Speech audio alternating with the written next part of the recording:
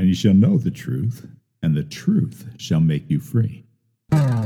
Hello, I'm Pat Malone, and I'd like to welcome you to the Church in the Home, where we share the light of God's Word from our home to yours. I know the truth of God's Word, and I believe what I heard, yeah.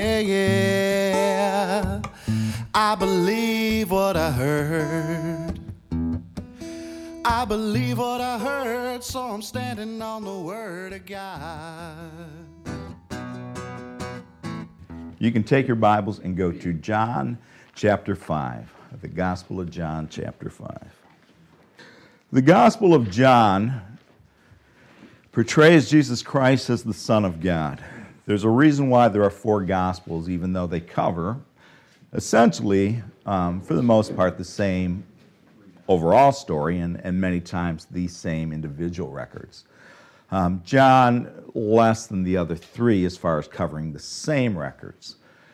Each one shows Jesus Christ from a different aspect of his life and ministry. Matthew shows Jesus Christ as the king. Mark shows him as the servant. Luke shows him as the man. And John shows him as the Son of God. And even when covering the same events, those different aspects of his ministry are focused on in those particular Gospels more than they are in other ones. So, for example, the word king is used far more in the Gospel of Matthew than it is in the Gospel of Luke, although many times it is covering similar or the same records. John shows Jesus Christ as the Son of God, and part of what Jesus Christ was here to do in his earthly ministry was to make known who God was, who he was. Because although people knew of God, they really didn't know him. They didn't really know who he was.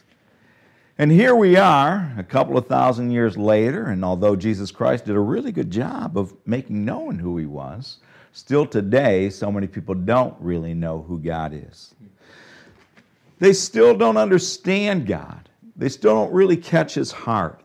They still don't really understand the love of a loving Father. And they don't recognize that Christianity is not a religion, but Christianity is the way of a father with his family. That's the heart of it. That's the essence of Christianity. True Christianity is the way of a father with his family. God is our Father. And that Father God desired one thing, a family to share his love with. That was his heart's yearning through the ages. And everything that he made, all of creation, all of the universe, everything on earth was made for man with the intent that man would become a child of God and have that fellowship with him. That's why he did it. He didn't do it just so, we could explore strange new worlds and boldly go where no man has gone before. He made all of this so that we could have fellowship with him. Jesus Christ made known that kind of Father to people. And in John chapter 5, there's a couple of different wonderful records where you see the words and works of Jesus Christ. First, we're going to focus on a record that shows his great works and how he walked with the power of God. And in that power of God that he demonstrated, even with that, the miracles that he did, they were for the purpose of bringing God's healing, his deliverance, his benefits to mankind. It wasn't just to impress people. It wasn't to do magic acts. It wasn't just to say, hey, look what I can do. But rather, it was to take care of people. We begin in verse 1 of John chapter 5. After this, there was a feast of the Jews, and Jesus went up to Jerusalem. Now there is at Jerusalem by the sheep market a pool, which is called in the Hebrew tongue Bethesda, having 5 porches. In this lay a great multitude of impotent folk, of blind, halt, withered, and there ought to be a period there instead of a comma, And you can scratch out the rest of that verse, the words waiting for the moving of the water, and you can scratch out all of verse 4. And if you have a version other than the King James Version, that's already done for you.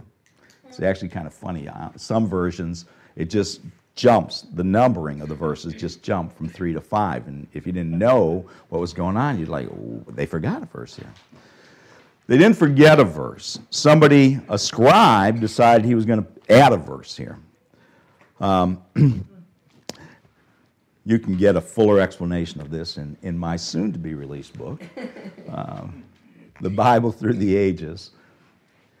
But when it came to copying the Word of God, starting with the original God-breathed Word, the originals in the original languages of Hebrew, Aramaic, and Greek, has that Word of God, as the Bible, as became known, was passed down. They made copies of it. And the scribes would do that, and they would work very long hours doing this, and oftentimes less than ideal conditions. There's a couple different ways they did it, and I won't get into all of that. I'll just explain the one that's common here. They would work from a already existing copy to make a new copy, right? And sometimes there were different mistakes that happened unintentionally. There were also occasions when something was done deliberately, but most of the mistakes that happened were done unintentionally.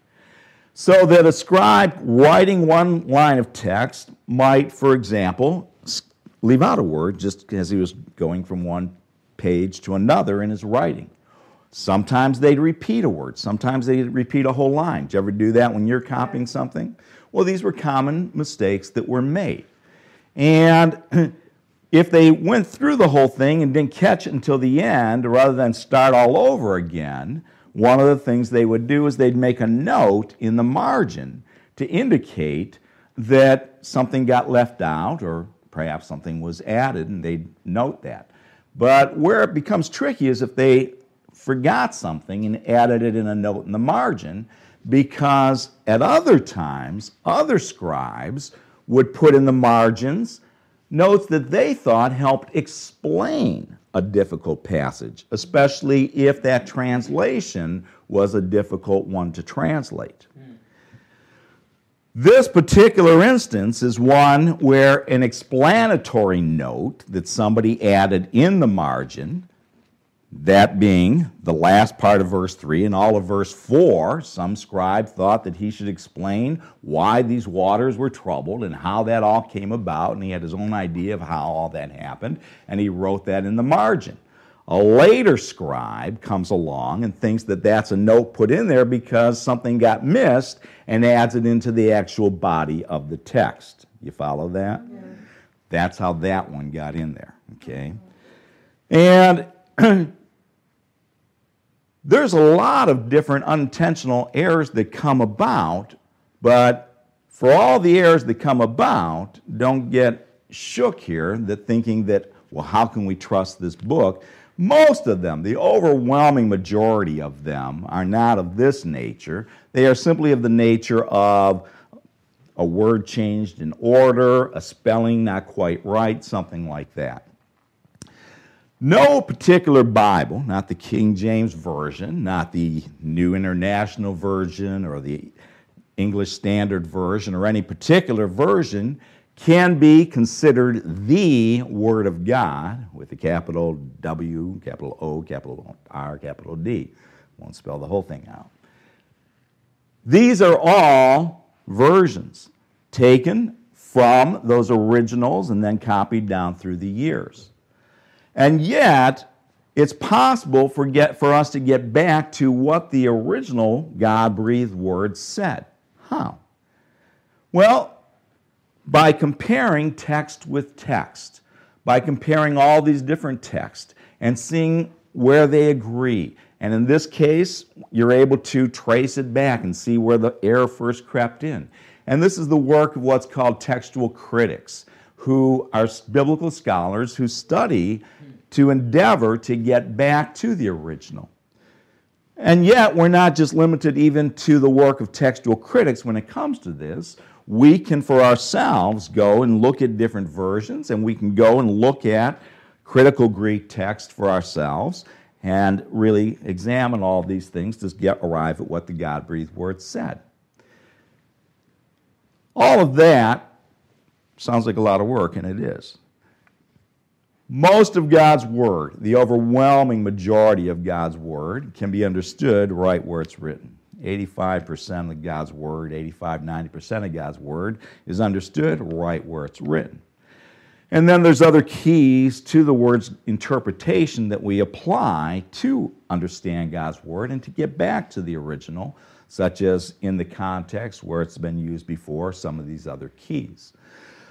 But I wanted to just point this one out as we're looking at it, so you had a little bit of an understanding of why, if I tell you, well, that's not in the text, why I can say that, and that I'm not just pulling your leg here. You can go and check this stuff out. So we've got this fella who is by the pool at Bethesda. Verse 5. And a certain man was there, which had an infirmity 38 years. Long time. 38 years this guy has this illness. 38 years this guy has this problem that he can't walk. That's a long time, isn't it? Mm-hmm. You know. I was laid up for 6 months once, not being able to walk, and gosh, that seemed like an eternity. 38 years. 38 years this guy has this going on. When Jesus saw him lie and knew that he had been now a long time in that case, he saith unto him, Wilt thou be made whole? That's the question Jesus Christ has. It says Jesus Christ knew that he'd been that way for a long time. Is that because Jesus Christ came by every day for 38 years and saw the guy there? No. He knew that by revelation, that God showed him that. And he has one question for the man. After all this time, do you still have the will to be made whole? You know, it takes a lot of willpower when you have something for a long time to still want to be healed. It takes a lot of willpower to make changes when you've had some situation that's gone on for a very long time. Most people don't. Most people, they lose that will. They just give up. They just give up on ever seeing the need met. They just give up on ever seeing the deliverance. Jesus Christ asked the man, do you will? Because if anything's going to happen here, the man has to will it. Jesus Christ can't force healing on him. You can't force somebody to believe. He has to want it. He has to want the healing, he has to want the wholeness, and he has to believe for it to happen. So Jesus Christ poses that question. Verse 7.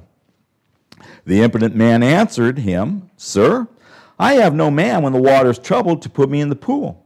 But when I am coming, another steppeth down before me. You know, the reason I've been here this long is everybody keeps beating me to the punch here, and I can't get to the water, and that's kind of where my believing's at. Jesus saith unto him, Rise, take up thy bed, and walk. The guy didn't have to get to the water. The guy didn't need somebody to carry him to the water. Jesus Christ said, You want it? It's yours. Rise, take up your bed, and walk. There is the promise of God. And all that the man had to do to claim the promise was to act on it. Jesus Christ said, Rise, take up your bed, and walk. It's that simple. In another situation, there was a man who had a withered hand, and he said to that man, Stretch forth thine hand. And it was that simple. People expect for a miracle to happen that, boy, you need a whole big MGM show. You know, you need a whole special effects and, call in all the Hollywood people and, do a big deal. But that's not what's needed. There's not some, booming voice from heaven that's needed or anything else. It's just acting on the promise. Acting on the promise. Verse 9, And immediately the man was made whole, and he took up his bed and walked. And on the same day was the Sabbath. Now that's the point. If we were making a movie, you'd cue that music that went dun dun dun, because that means something. That's like, oh, on the Sabbath, this was a big deal because this happened on the Sabbath. Why? It seems like that'd be a good day for things to happen that are godly, isn't it? Mm-hmm. The Sabbath was a day to honor the Father, honor God. This should be a good time for healing to take place. And Jesus Christ thought it was a good time for healing to take place, but not everybody saw it that way. Verse 12. Then, I skipped it. Verse 10. The Jews therefore said unto him that was cured, It is the Sabbath day. It is not lawful for thee to carry thy bed. They should be excited for the guy, right? They should be rejoicing. Holy smokes, you've been here for 38 years. 38 years every day I've seen you here and you're healed. This is wonderful. But instead, all they can, what are you doing carrying your bed? That's not lawful.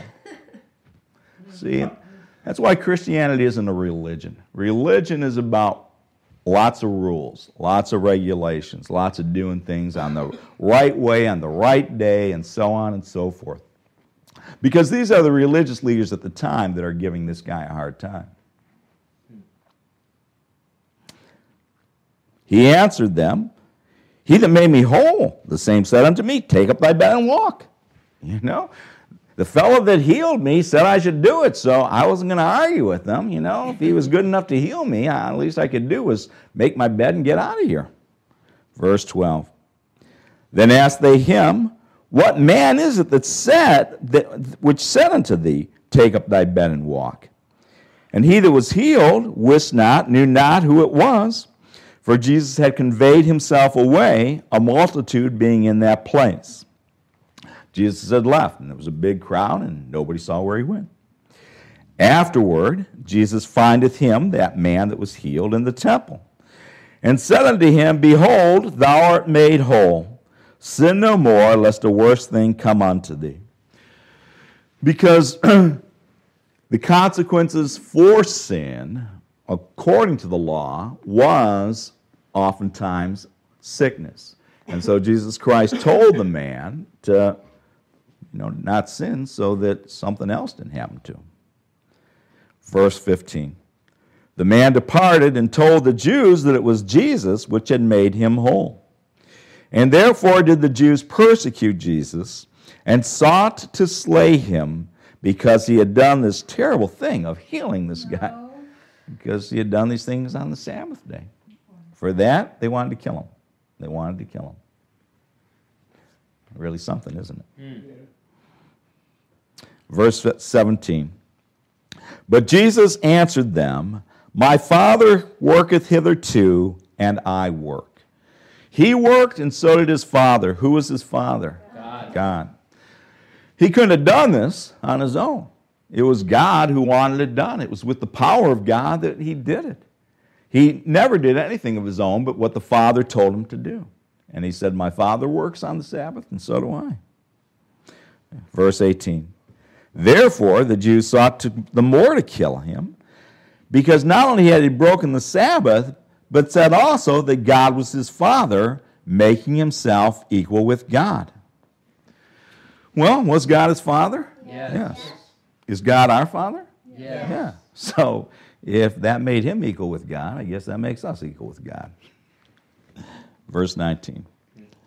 Then answered Jesus and said unto them, Verily, verily, I say unto you, the Son can do nothing of himself, but what he seeth the Father do. For what things soever he doeth, these also doeth the Son likewise. Remember I said that he came to make known the Father? And the way that he did that was by speaking the words which the Father gave him to speak and doing the works that the Father gave him to do. He could do nothing of himself but what the Father gave him to do. And in doing so, he showed them the Father. He was the living proof, the living example of the Father. Verse 20. For the Father loveth the Son. He loves the Son, and showeth him all things that himself doeth. And he will show him greater works than these, that ye may marvel. For as the Father raiseth up the dead, and quickeneth them, makes them alive, even so the Son quickeneth whom he will. Jesus Christ was going to do that. He was going to raise people from the dead. He did it with more than one. The one that where they really just lost their minds is when he raised Lazarus up. That was like after that they said, I don't care what we got to do to get this guy put to death. We got to do it because this is just getting out of hand. Now he's raising people from the dead.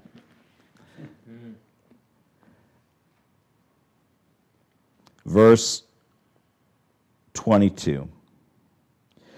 For the Father judgeth no man, but hath committed all judgment unto the Son, that all men should honor the Father, even as they honor the Son. He that honoreth not the Son honoreth not the Father which hath sent him. And now in this section, he's going to talk about honor. He's beginning to talk here about honor. And he's talking about the Son honoring the Father, and if people want to honor the Father, if they want to honor God, then they have to honor the Son. And the question that's really going to become very apparent is, who are these people interested in honoring? And who are they concerned about receiving honor from themselves? Are they concerned about what God thinks of them and God thinking highly of them? Or are they going to be concerned about just other people thinking highly of them? Are they concerned about thinking highly of God or just thinking highly of one another? That's what's going to be discussed here. Verse 24. Verily, verily, which means truly, truly, I say unto you, he that hears my word and believeth on him that sent me hath everlasting life, and shall not come into condemnation, but is passed from death unto life. That's pretty clear cut, isn't it? That's pretty simple. He that hears his word and believes on him is passed from death unto life. It doesn't say, he that's kind of a nice guy. If you're kind of a good guy, then, you pass from death unto life. That's not what he said. He didn't say he that never makes a mistake is going to receive life. He didn't say he that confesses all his sins. He said he that believeth on him is passed from death unto life. It's as simple as in Romans 10:9, where it says that if thou shalt confess with thy mouth the Lord Jesus, and shalt believe in thine heart that God hath raised him from the dead, thou shalt be saved. That's it. Jesus Christ said, I am the way, the truth, and the life. No man cometh unto the Father but by me. That's what he said. Now, if I say those words, it's not, I can say them, but they're not my words. And if somebody has a problem with that, then they got a problem with the one that first said them, not the guy that repeated the message, right? Mm-hmm. Jesus Christ said it. He said it. He didn't say, well, believe on whoever you want. Believe on Buddha, believe on Muhammad, believe on whoever, and if you're a good guy, and if you believe in something, well, then you got it. That's not what he said. He said, I am the way, the truth, and the life. No man cometh unto the Father but by me. John 14:6, I think. It's in there. You can find it. Verse 25. Verily, verily, I say unto you, the hour is coming, and now is, when the dead shall hear the voice of the Son of God, and they that hear shall live. For as the Father hath life in himself, so hath he given to the Son to have life in himself, and hath given him authority to execute judgment also, because he is the Son of Man. Marvel not at this, for the hour is coming, in the which all that are in the graves shall hear his voice, and shall come forth, they that have done good unto the resurrection of life, and they that have done evil unto the resurrection of damnation or judgment. I can of my own self do nothing. As I hear, I judge, and my judgment is just, because I seek not mine own will, but the will of the Father which hath sent me. If I bear witness of myself, my witness is not true. There is another that beareth witness of me, and I know that the witness which he witnesseth of me is true. Ye sent unto John, and he bare witness unto the truth. But I received not testimony from man, but these things I say, that ye might be saved. He, speaking of John, was a burning and a shining light, and you were willing for a season to rejoice in his light. But I have greater witness than that of John, for the works which the Father hath given me to finish, the same works that I do bear witness of me, and the Father hath sent me. They had listened to John the Baptist, and John the Baptist had spoken of one that would come after him. And John the Baptist spoke about Jesus Christ, and when he came along, he said, there is the one that I spoke of. And yet Jesus Christ said it wasn't John's testimony of him that was the proof of who he was, and it wasn't just any man's testimony of him that was the reason why he should be honored, recognized, and believed on, but rather because of the Father himself and the works that Jesus Christ did, which proved that he was from the Father. Verse 36. But I have greater witness than that of John, for the works that the Father which given me to finish, the same works that I do bear witness of me that the Father hath sent me. And the Father himself which hath sent me hath borne witness of me. Ye have neither heard his voice at any time, nor seen his shape. You haven't heard his voice, you haven't seen his shape. But Jesus Christ heard his voice. Jesus Christ knew the Father. They said that they knew the Father. They said they spoke for God, but they didn't. Jesus Christ did. It's not in what people say, but it's in what they do. Jesus Christ not only said it, he lived it. He walked with God's power. He walked with God's love. He wasn't there looking to just give people a hard time. He was there healing people. He was there helping people. Verse 38. And ye have not his word abiding in you, for whom he hath sent, him ye believe not. Search the Scriptures, for in them ye think ye have eternal life, and they are they which testify of me. And ye will not come to me, that ye might have life. Search the Scriptures. You think you have eternal life in them. And they thought they had eternal life because they followed the law. They thought that they were doing the Scriptures because they were not only so legalistic that they did the law, they made up extra law on top of it. But they didn't believe on him. And that's what the Scriptures were really about. That's what the whole Word of God's really about. It's about Jesus Christ. It's about talking about this coming Savior and what he would do. Yeah, the law had its purpose, but the law itself wasn't the end all. It was about getting to the point of Jesus Christ. And he's saying those Scriptures, those testify of me. If you want eternal life, search the Scriptures and see what they have to say about me. Verse 40.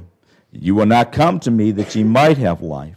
I receive not honor from men, but I know you, that ye have not the love of God in you.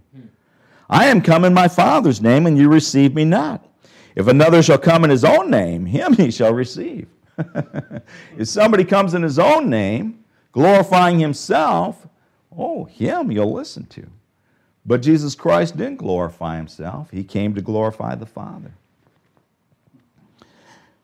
Verse 44. How can ye believe which receive honor one of another, and seek not the honor that cometh from God only? They couldn't believe because they were too concerned about getting honor from each other rather than the honor that comes from God. That's the honor we want to seek. It doesn't matter what people think of you. It doesn't. It shouldn't. It shouldn't. It's nice to have people think nice of you. If you're a musician and some kids say, oh, that was great, wonderful. Okay, that's nice. But if Eric Clapton says, wow, that was great, that means more to you, right? Because you really respect him as a musician. Well, God's opinion of us has a lot more worth than any person's. We'll finish it. Verse 45. Do not think that I will accuse you to the Father, as there is one that accuseth you, even Moses, in whom ye trust. For had ye believed Moses, ye would have believed me, for he wrote of me. But if you believe not his writings, how shall you believe my words? They didn't believe Moses because Moses spoke of him. And if they didn't believe it when Moses said it, they weren't going to believe it when he said it. But when we do believe, then we have life eternal. Bless you. You can't bring me down, the word is on my mind.